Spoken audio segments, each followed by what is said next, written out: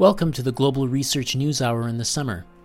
The Global Research News Hour is a special radio collaboration paid for by the Center for Research on Globalization and aided by campus community radio station CKUW 95.9 FM in Winnipeg on the traditional lands of the Anishinaabe, Ininu, Oji, Cree, Dene, and Dakota, the birthplace of the Métis Nation and the heart of the Métis Nation homeland. I'm your host, Michael Welch. Historically, individuals from countries across Europe traveled the world and, in their exploration, brought back precious treasures to enrich their lives. Shortly, they would seek to conquer this territory and make it theirs. And in so doing, the fates of the people they met, who we now call indigenous peoples, were sealed. Injustices have continued as the colonizing nations and the settlers they left in their wake still must somehow justify ways by fair means or foul to continue exploiting the lands and eliminating the traditions and cultural ways and even the existence of the people that live in their communities. The state of the present situation facing indigenous people all around the world is the focus of the episode of the Global Research News Hour. And without negating persistent racist themes, there is to this episode a positive and hopeful episode. It's called The Restoration of Indigenous Rights and the Fall of the Colonial Hand. Our episode is divided in two parts. Part one is a conversation with Dr. Rudolf Rieser, the chair of the Center for World Indigenous Studies. Dr. Rieser has for more than 45 years worked in the field of Indian affairs as a writer, researcher, and as Indian rights advocate. Part 2 is a documentary I put together in the past month, an example of the current threat posed to the people of Hollow Water First Nation as they face a company called Canadian Premium Sands seeking to mine huge amounts of silica sand from the territory, and the devastation critics say would result for their land, their water, and their health. That is coming up shortly. But first up, my conversation with Rudolf Rieser. I asked him to introduce himself to our listeners. Yeah, my name is Rudolf Rieser. I'm the chairman of the board and executive director of the Center for World Indigenous Studies. I founded it in 1979. My heritage is Cree and Oneida, along with Swabian, which is what my father was. And my mother had an interesting connection to an island off the northern coast of Scotland that goes back about 4,500 years. That's the Orkney Islands. So that's sort of the mixture that I am. I doubt that anyone can claim to be pure these days, since everybody else made the decisions some many hundreds of years ago, over which we had no control. I grew up in a small town called Ocean City off the coast of Washington State in the United States. We got there by way of a wagon train, interestingly enough, that extended back some 110 years, that took some of my relatives from what is now Hudson Bay. And before that, relatives extended back another 350 years, related in these different channels. My academic or educational background is that I have a PhD in international relations.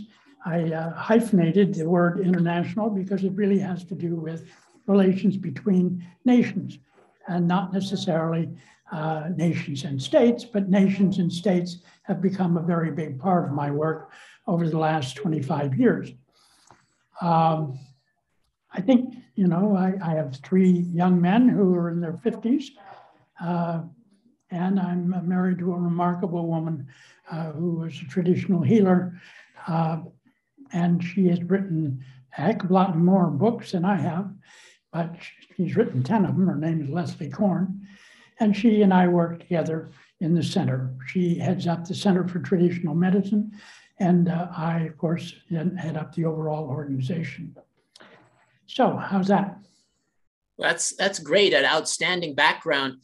Could you just maybe just mention how you came to go into the field of Indian affairs and Indian rights advocacy? Was it, for example, was it part of your mother's shape you in that direction, or were there other details? Well, it's a good guess because it had everything to do with my mother. My mother and her relatives were treaty makers. They were negotiators and mediators. And she picked up on that from my great-great-grandfather, who negotiated 7 treaties with the United States and some with Britain. My other relatives were also negotiators going all the way back 350 years. So I think that carried some weight in the way she thought about things. And when she had all of her kids, and I was the last of 8, she made a decision in the 1950s to link up to the Cowlitz Indian tribe. The Cowlitz Indian tribe was in Southwest Washington. And the reason she was interested in that is that she wanted us as children to have an understanding of tribal relations and living within a culture that made sense to her. And so for most of my early life, I thought I was Cowlitz. And then because she was born in an area up above the Cowlitz in the mountains, in what's known as the territory of the Tayetnapum, then it was clear that we were also Tayetnapum. And what that began to be revealed to me was that the names that we attach to various so-called tribes these days really is a way of saying where you are territorially, not necessarily politically. So I learned some years later that my 8th grandmother and 7th grandmother were doing exactly the same thing.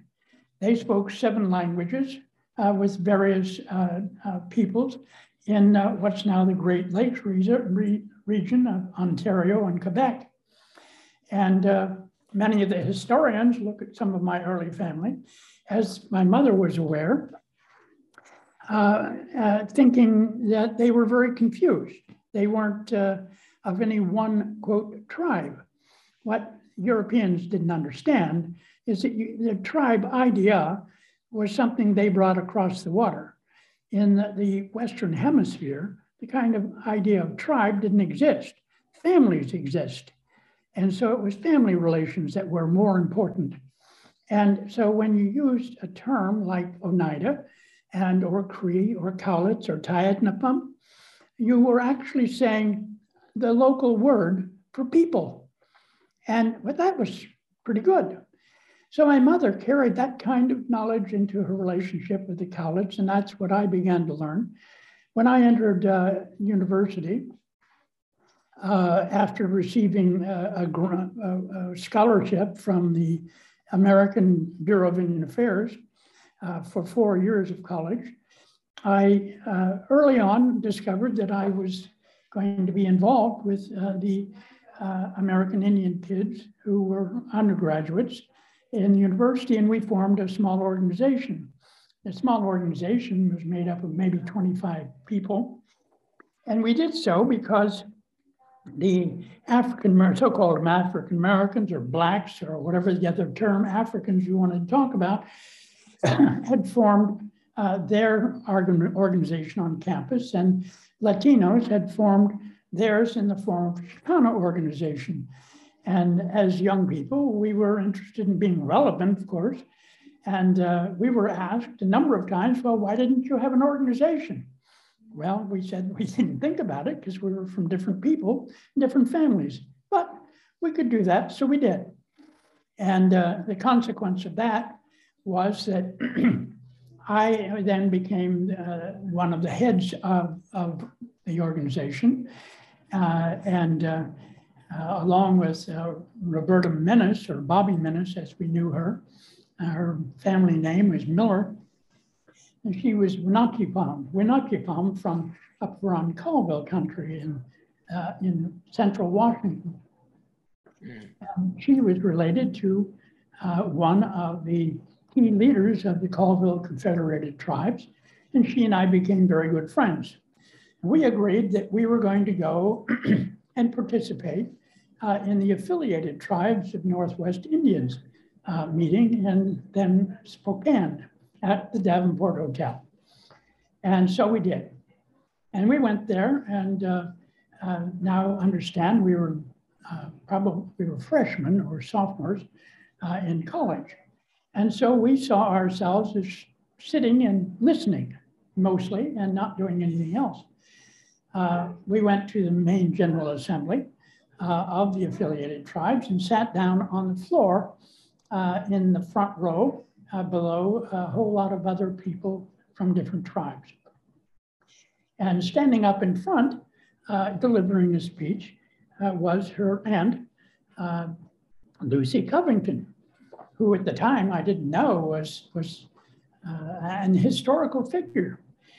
She was the granddaughter of Chief Moses, who actually negotiated the creation of the Colville Territory in northern part of Washington and actually a little bit of Canada. And as she was delivering her speech, she immediately looked down upon the young ones and said, "Now I want you to listen, every word. You must listen carefully because you will be up here one day and you must know where everything came from and where it's going to go." Mm. At the break, we then were asked to go off to another room, and so we did.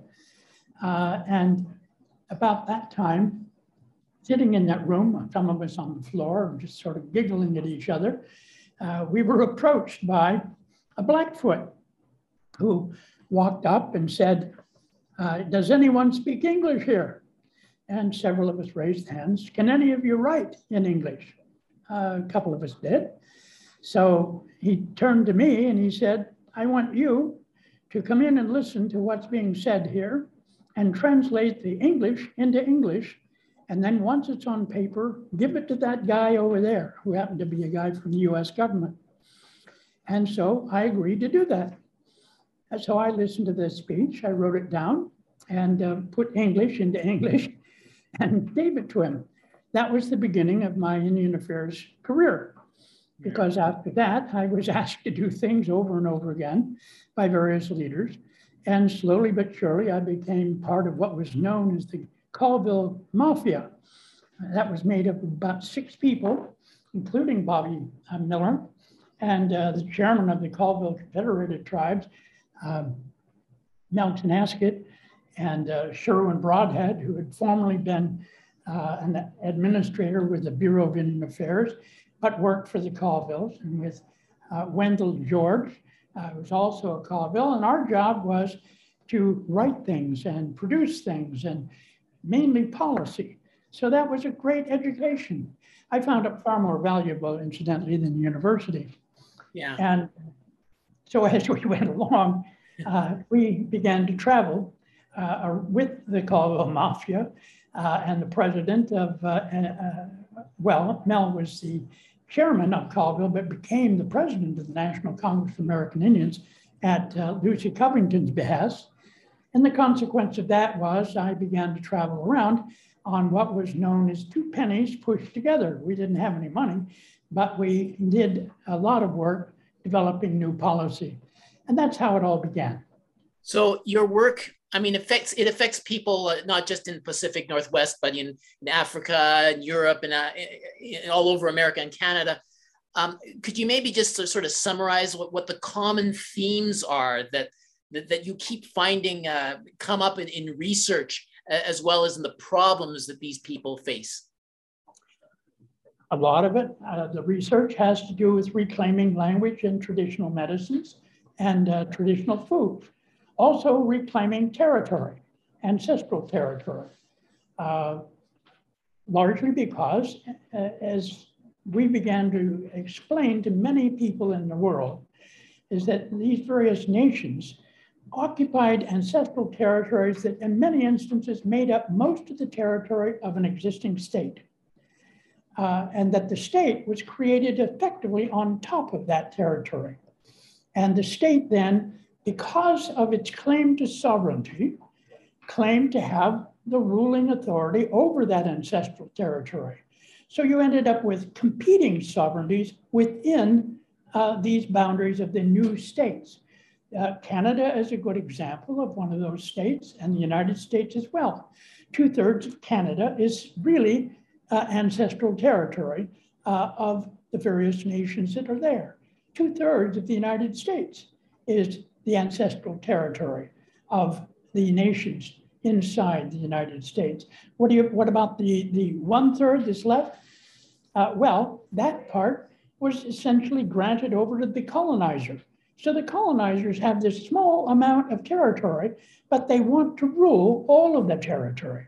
So many of the nations that we deal with are engaged in the problem of mediating or dealing with the conflict with the state over who's going to exercise power over the ancestral territory. And of course, that involves not only land, which is central, but it involves food, medicines, ability to travel, access to different sacred territories and that sort of thing. And so that contest is now globally going on. And so many nations reach out to CWIS, and our policy is that we don't do anything unless there is a question that some nation puts to us. And when they reach out to us, we usually ask the question, what's your questions? What do you want to do?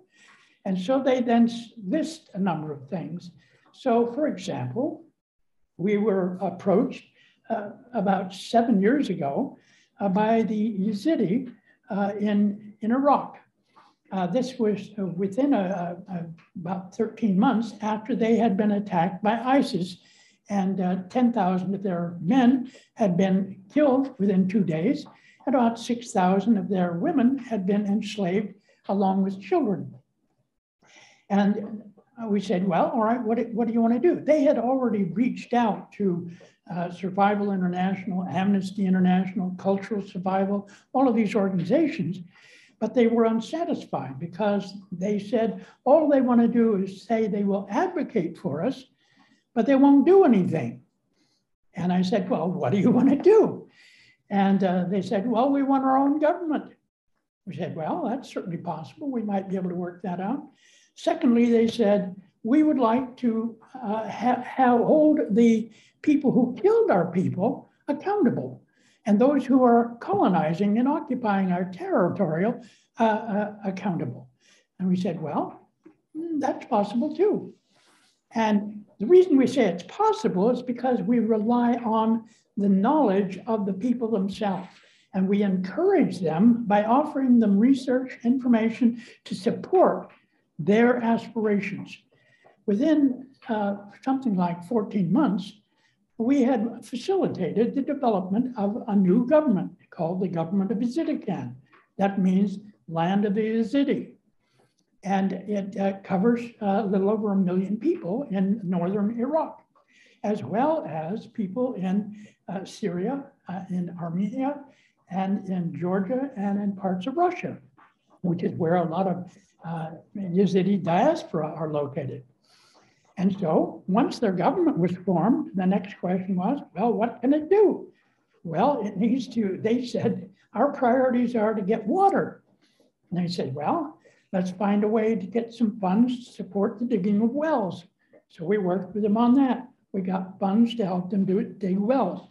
Food, they needed food because half their population, or at least 200,000 of them, had been forced out of their villages into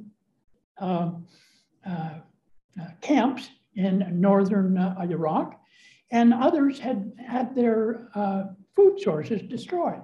So it was a question of finding food. So we encouraged their new government to find ways to do that, and they began to deliver food to various villages. So what they began to realize is that they could do it themselves. They didn't have to ask Iraq or Iran or Syria or anybody else. They could do it themselves, as difficult as it was. they would take care of themselves. Now, this is a people who have a calendar that extends back 6,700 years. It's not like they're babies. They do know how to survive. And they're in what is called the Mesopotamia, between the Tigris and the Euphrates rivers. So they're in the richest land in that whole area, and they're an agricultural people. Yeah. So that was very important. Okay. So that is an example.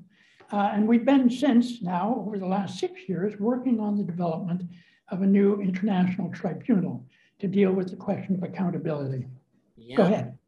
Yeah, well, I mean, I know like there's been all these basically, people, I guess, needing advice in terms of, dealing with issues of like whether it's hydro or mining or something else like that, like excavation. And, now today, I mean, more recent problems coming up in the efforts to fight climate change. Governments are trying to decrease dependence on fossil fuels. So there is increasing harvesting of lithium and other strategic minerals on indigenous land. And I wonder how these fights are over minerals and ways of controlling that are being resolved.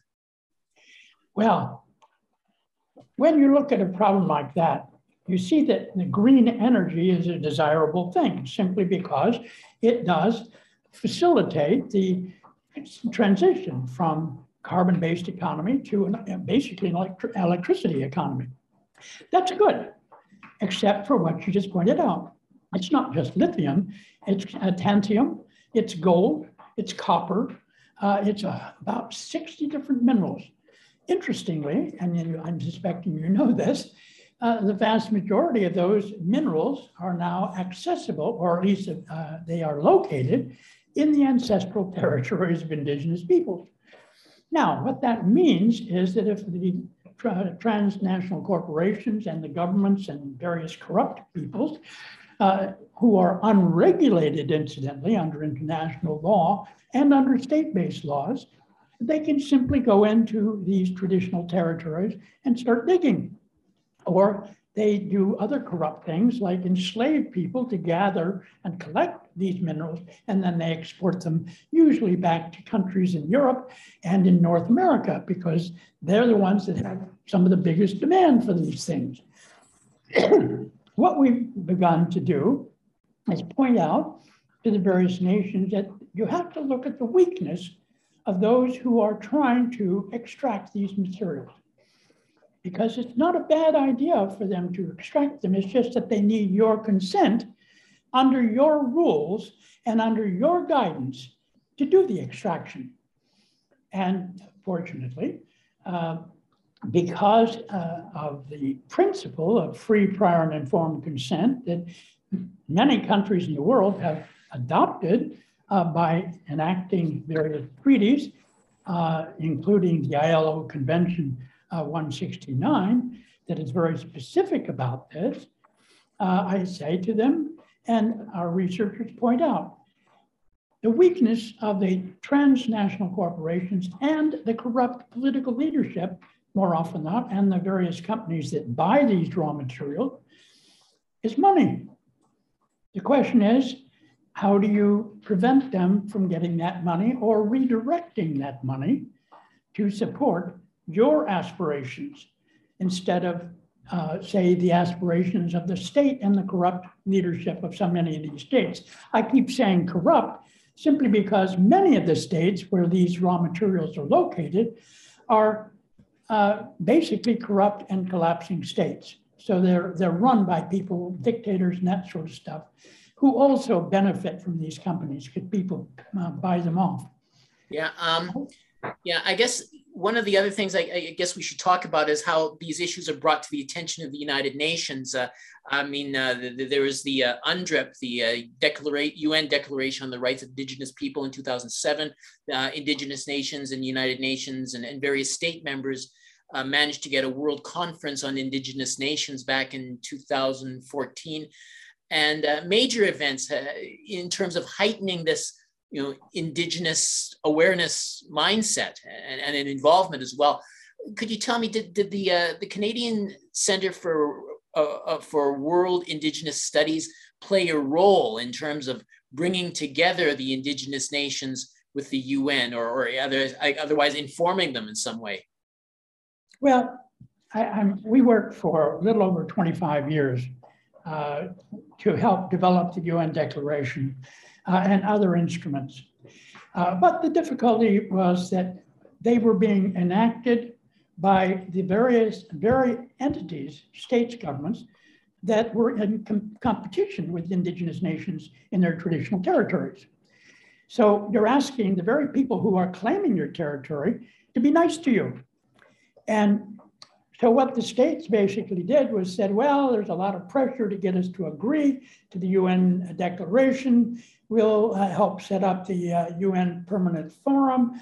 We'll set up the MRIP, the expert mechanism to evaluate and look at all of these things and talk about them. We'll have the UN Human Rights Council, including comments and discussions with a special rapporteur on Indigenous rights. We'll do all those things. However, we will not enforce any of it. We'll talk about it, but we're not going to enforce it. And so many of us looked at that and said, well, you know, this is silly. Here we are talking to the very people who are benefiting from nations' territories. Why would they want to give it up? They've got control over it. And they have the overwhelming military power to hold on to all their control. There has to be a set of different alternatives. And so I began talking to many people that I worked with and dealing with the UN and all these other entities, state-based entities. And I said, look, we're all saying things like states have to recognize traditional knowledge. They don't even know what that is. Unless we tell them what that is, then it's meaningless to have them build that into the climate change legislation. And indeed, that's exactly what's happened, because the states now say, well, you know, we like traditional knowledge, but, you know, there are and many of us would point out, there are more than 5,000 nations in the world with all those different cultures and different knowledge bases. No one's talking about all the different forms of knowledge that need to be considered. There's no mechanism for dealing with them. There wasn't any mechanism until we decided we needed a new independent international mechanism that will not only monitor, but mediate and facilitate negotiations of consent nations, dealing with questions all the way from traditional knowledge to access to raw materials, to jurisdictional questions, to foods and medicines, the whole ball of wax. There needs to be a new mechanism, but what's key is that Indigenous nations have to be central in controlling it and creating it. And so that's what we're involved in now. Okay, well, I got to tell you, Rudolf Rieser, I mean, we're at the end of our 25-minute agreed time, but I want to say it's been a great pleasure talking to you, and you presented an eye-opening portrait on international issues seldom appreciated in media. All the best in your work, and thank you very much for this chat. Good, thank you. And Dr. Rudolf Rieser chairs the Center for World Indigenous Studies, which he founded. To get a more full view of the work they do, please visit cwis.org. You are listening to The Restoration of Indigenous Rights and the Fall of the Colonial Hand. It is a presentation of the Global Research News Hour, the program funded by the Center for Research on Globalization and aided by CKUW 95.9 FM in Winnipeg. I'm Michael Welch. We now present a special look at the long battle against frac sand mining in Manitoba waged by people on Hollow Water First Nation on the east shore of Lake Winnipeg.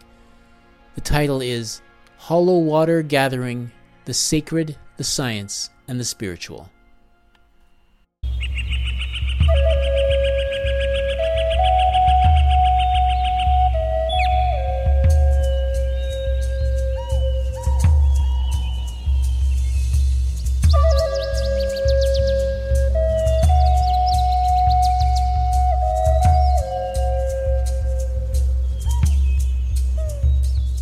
Lake Winnipeg.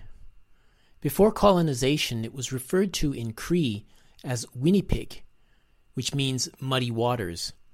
But there is concern today that the water of this great lake near an indigenous reserve could be made even worse if a recently suggested proposal were to be successful.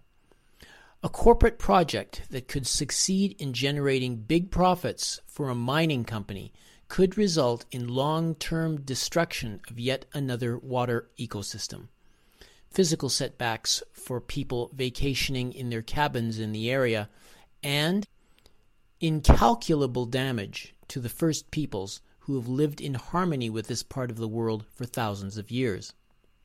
This story you're about to hear is the story of a group of Anishinaabe water and land defenders based at a place called Camp Morningstar near Hollow Water First Nation.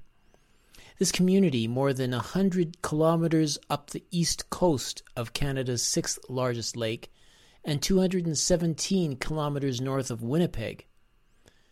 It is also about friends and allies in the non-Indigenous community who are working with them to protect nature, which they strive to live in balance, and prevent their community from suffering another in a long line of injustices delivered to them under the broad term of colonization.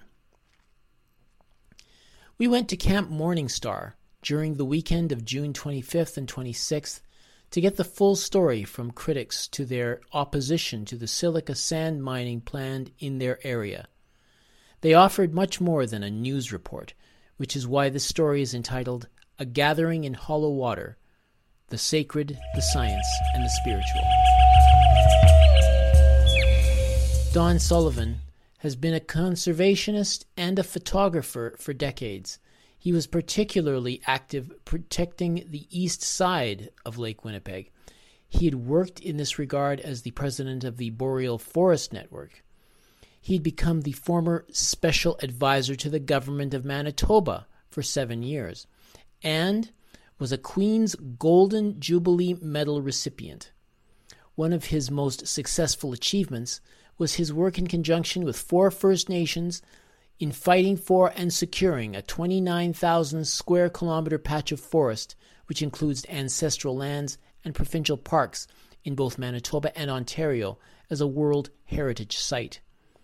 Though officially retired from his conservation-related positions, he has become a leading voice in warning about how this corporation called Canadian Premium Sand was putting the Hollow Water First Nation, as well as neighboring First Nations communities Manigatogan and Seymourville, in danger with a giant mining project.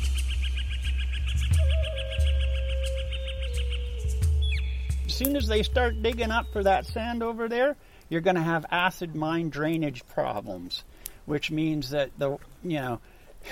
what's going to happen is it's going to leach once the spring and winter runoff and all the rain starts accumulating in the big pit that's going to be there when they dig it all up, because it's all open pit mining.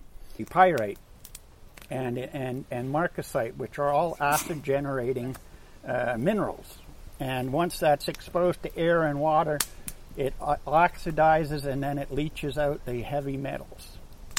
And so and because this is the high spot up here, it's a high spot, everything will go running downhill, whether it's into the lakes or into any of the temporary rivers that you see in the springtime, or into the aquifer. There's shallow aquifers all around here. So it'll eventually seep into those aquifers, and I'm sure some of the cottagers around here get their water from the aquifer, so it'll pollute the aquifer too as well. A little over 3 years ago, CPS received an Environmental Act license that would allow the company to construct silica sand from the region and to construct both a dry and wet plant to process 1.3 million tons a year of the product for up to 30 years. This fine sand was prized for its ability to be used in mining oil and natural gas as part of hydraulic fracturing or fracking. It would be sent to the city of Winnipeg by truck and then sent to fracking regions across North America by rail. The proposal was revised in October 2021, saying the sand would now be used to focus on the production of solar glass. Don Sullivan saw this maneuver as a form of greenwashing. So this is what their game is. Oh yeah, we're going to be green. We're going to produce solar panels. Well, we don't care about the solar panels. That's not the problem. It's the mine that they're going to mine over here. That's the problem. And you folks are the ones that are going to be left with it. And there's a word for that. It's called environmental racism. Right in a nutshell.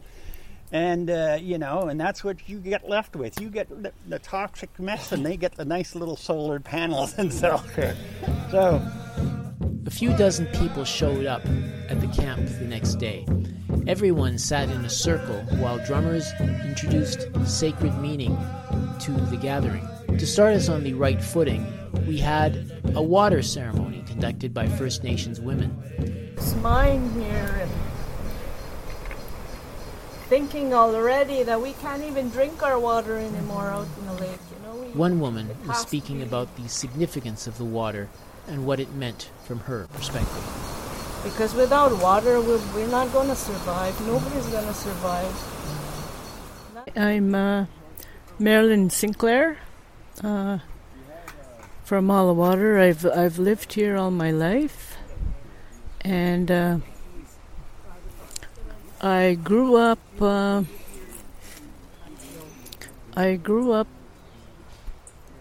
on the reserve where we used water right off the lake for everything. Drinking, we drank from there, and we didn't have taps back then. We just had barrels, and we had to go fetch water with pails. Me and my younger brothers. Well, what are the principal concerns that you have, in relation to, what will happen to your community and what will happen to you?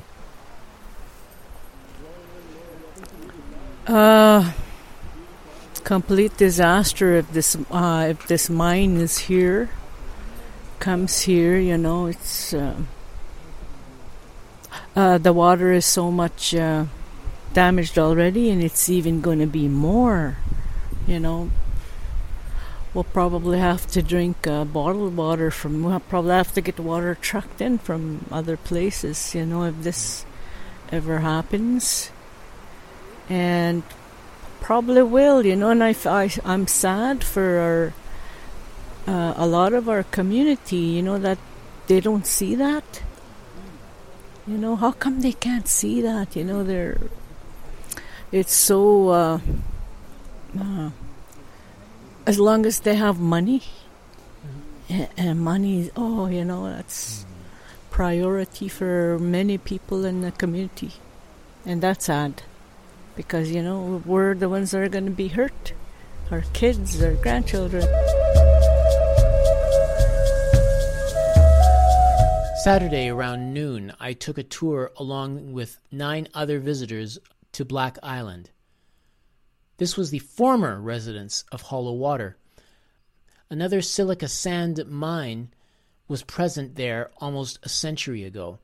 It closed down in the 1990s, but apparently the impacts of mining are still being felt. Our guide was Dennis Leneveux. He was a biophysicist and a former safety officer with the White Shell Laboratories near Pinawa. He had the scientific expertise to interpret the scientific aspects of the sand mining. During a 1-hour-long visit, he explained the significance of the mining in the area. The Corps actually started in 1929 and finished in the 1990s. And at the excavation face, the sand, which contains sulfide, has been exposed to air and moisture. Normally it's covered by that gray brownish material on the top, which is glacial till. It's impermeable and protects the sand. It's also covered by a shale layer, which you can see, that gray material, which is also impermeable. But once it's exposed, the sulfide is oxidized to form sulfuric acid and iron oxide, and the sulfuric acid mobilizes heavy metals and poisons the water. Now this sand was laid down in the Ordovician era over 450 million years ago, when North America was a continent all by itself called Laurentia, and there was an inland sea covering this area that deposited this sand.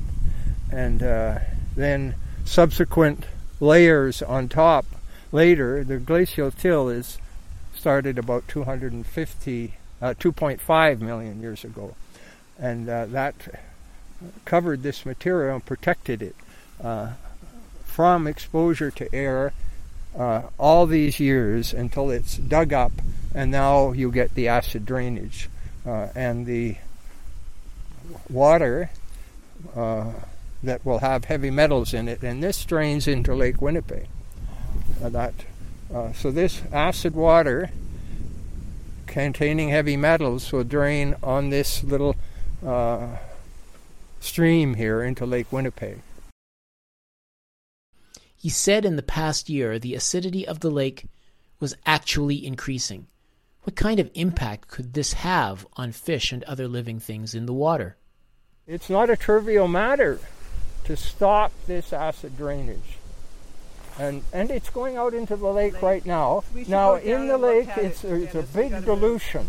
Yeah. So there may be or may not be a heavy metal problem. Certainly at the mouth of the creek there, it could get into the food chain through small minnows or at the mouth and concentrate in the food chain. Or fish that are up along the shore may be contaminated with arsenic. Who knows? You don't know unless you measure. And nobody's measuring. It is also important to note that another peril facing humans was breathing it. The wind could blow the sand off-site, and that sand could enter the lungs.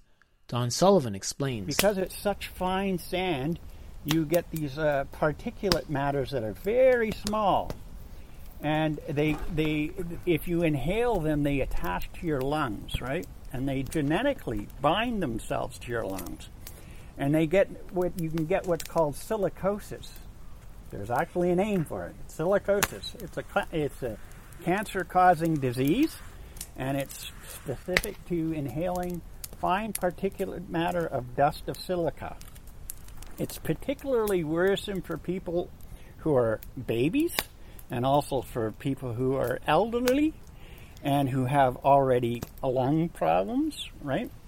And so you may not experience it right away, but if you inhale the dust and it takes time, like 5-10 years down the road, you develop silicosis, the company's gone. Who's going to take care of your health issues, right? That's another huge problem.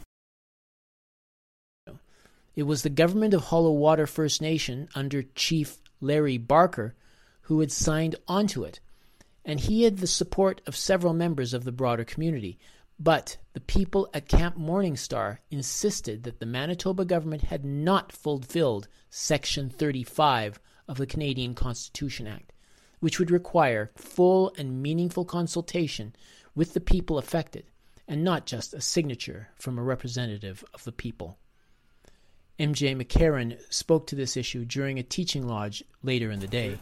They're coming into communities, they're getting a chief to sign a memorandum of understanding, but there's no consultation that happens in the community before that company deals with the chief. And the chief can, as far as I know, can sign the memorandum of understanding. The problem is that he is also responsible for making sure that initial consultation with the community happens, because your rights are communal.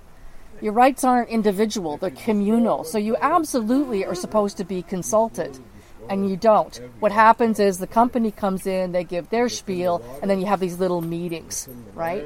There's also no ceremony.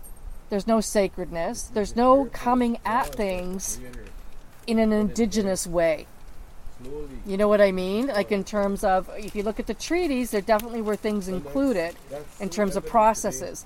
But there's no processes that allow you, for example, when a treaty is made, the first thing is to get to know the person.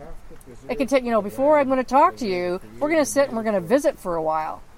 And, I'm going to get to know you before we actually get to, agreements, right? And there was one chief that said during the times of treaties, he said, in the smallest of things, there must be an agreement. Because you have to be able to walk away with everyone understanding what this treaty is all about.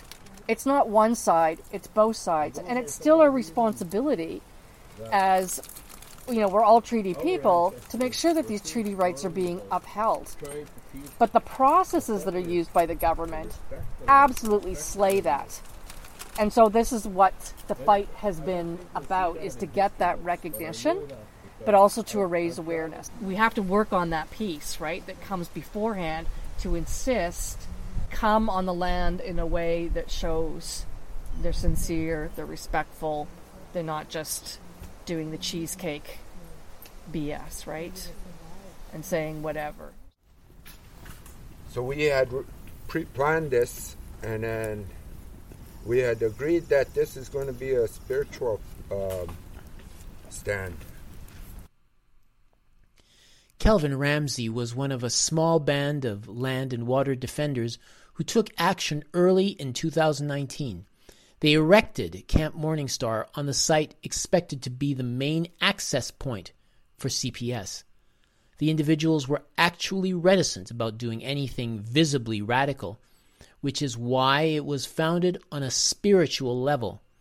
In the dark, they set up a teepee and created a sacred fire. Firekeepers and the camp have stood their ground in the more than 3 years ever since. Kelvin Ramsey relates his experience. We came and set up this tent at midnight to sneak in here. And then we set up the tent.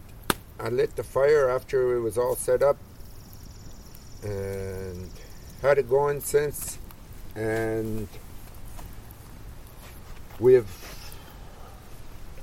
I never expected it to grow this big. Like I thought there was just going to be a handful of us.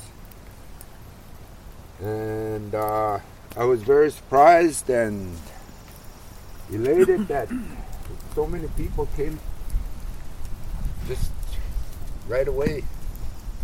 Seemed within days we had this place full, and so that was a good thing. And I thought that it gave me hope that we can do this. And I stayed. I made my commitment that I would be here right till the end, till this mine goes away. And I'm always asked if I'm going to stay or what I'm going to do or anything. And I keep telling them I made a commitment. And my commitment is to stay here till this mine is gone. Till my people are safe. When I say my people, I mean my people of this whole region. Not just Hollow Water. I mean Seymourville, Manigataugan, and now the cottagers. It's been hard going all these years. I've had to endure the cold and the rain, all the storms. Winter storms are bad. Blew a lot of trees down. I had to do a lot of cutting down. I even had a tree fall on my tent and I had to go out in the middle of the storm to go cut it. And I've had bears, wolves, and everything come to me. And I've also had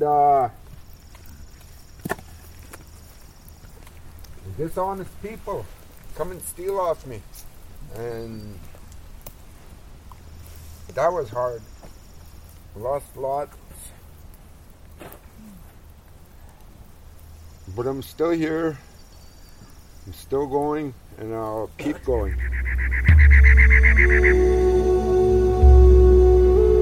The sweat lodge was an important feature of the camp. It, like the sacred fire and the teepee, grounded the action not in some political action, but in the spiritual. Such spiritual roots genuinely help energize First Nations who had these features suppressed over the course of the last century. I entered the sweat lodge myself in ceremonial on Saturday evening as part of my visit, along with about a dozen other people. I found it grounding in terms of how I approach this topic, including answering the basic question of whether or not I should present it. This is a really powerful plant for kidney medicine. The next day, Kelvin took us a little ways up the path behind Camp Morningstar. He described several features of the plants which formed a pharmacy of sorts for the conditions experienced by people in the area.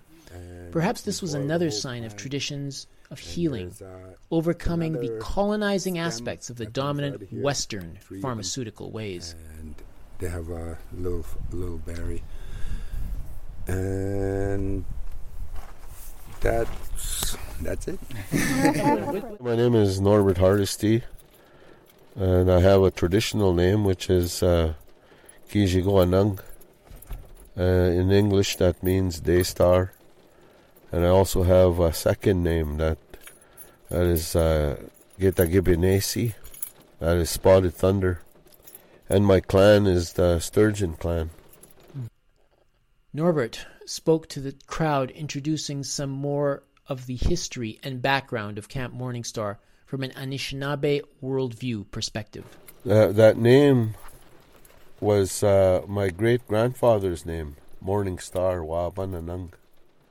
He was one of the last few Midewin priests around Lake Winnipeg, and he lived the natural way of living. He lived one with the earth, and he embodied the teachings about living well and in balance with nature. And so we thought it would be appropriate to call the camp Morningstar. Well, first of all, Black Island has always been a very sacred place, a very sacred island in the memory of our people, our ancestors. They had a very sacred relationship with the island. They were connected to it because that's where they lived. That's where they received their shelter, their protection, their nourishment, and their spiritual guidance. And that is where the law of respect is in there, because the island actually represents the buffalo. And so that's why that's the law of respect. The buffalo represents respect. And that island was actually our first choice for a reserve. And then we were dispossessed from there after the treaty. And because the treaty and the Indian Act happened the same year. Our treaty was signed in 1876, and then 6 months later the Indian Act came into power. And then that's how they were forcibly removed from that island. I think the most important thing is that we are still have a spiritual connection. When the elders talk about our connection to the earth, the fact is they say we are the earth. We come from the earth, and we will go back into the earth. So when you destroy one part of the earth, you're slowly destroying the Anishinaabe or indigenous culture. And we cannot allow that to happen, because the Creator wanted us to live a full and peaceful life and to develop our own way of life that the Creator gave us. The public gathering ended with a sharing circle in which people shared their own perspectives on the silica sand mining, efforts to resist it, and some of the larger issues related to the future of Hollow Water First Nation generally. While there was some division in the community, there was some optimism from the site as to whether Canadian premium sands would be stopped. Are you hopeful? I am. Yes. I have to be. I have kids growing up here, grandchildren. So hopefully it gets resolved, and I don't know if it's going to be in my lifetime, but as long as they always keep fighting, keep standing up for their rights, safety. We want to do a little bit more speaking tours come September when the university comes back into session. There's the U of M native students, and there's obviously the U of Winnipeg, and we're also looking at getting some international media coverage on the issue. So I think we're headed in the right direction. I think we also know that Wisconsin produces 21 million tons of high pure silica every year. Now there's a rail system that goes from Wisconsin right into Winnipeg and right to Selkirk, and both CP and CN are on that system. So this company can easily purchase all the silica sand they need for their solar plant in Wisconsin. They do not need to mine up here and leave your community with the toxic mess that's going to happen.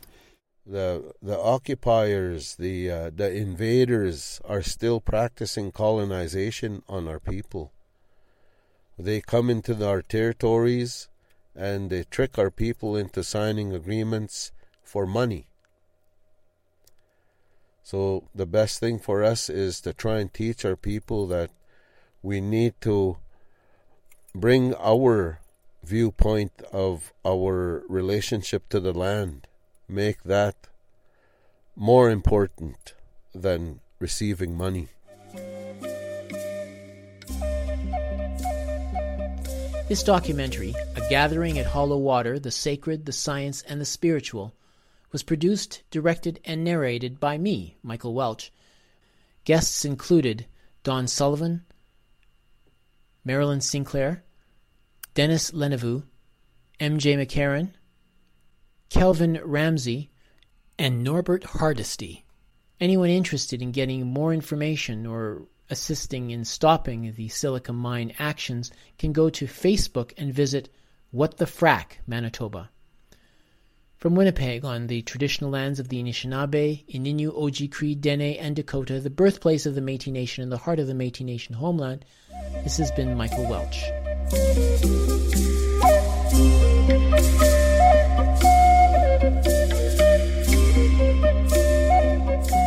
This has been the Global Research News Hour in the summer, a collaboration funded by the Center for Research on Globalization and aided by campus community radio station CKUW 95.9 FM in Winnipeg on the traditional lands of the Anishinaabe, Ininu, Oji-Cree, Dene, and Dakota, the birthplace of the Métis Nation and the heart of the Métis Nation homeland. Music was from the song Shifting Sands by Purple Planet Music. It can be found at the site purple-planet.com. Music from the documentary was by Mesa Music Consort and Native Flute Ensemble from the album Native Passions Eagle's Flight. You can send feedback on this or other programs. Our email address is globalresearchnewshour@gmail.com. I'm the show's host, creator, and producer, Michael Welch. Thank you for listening. More vintage shows will begin airing starting next week.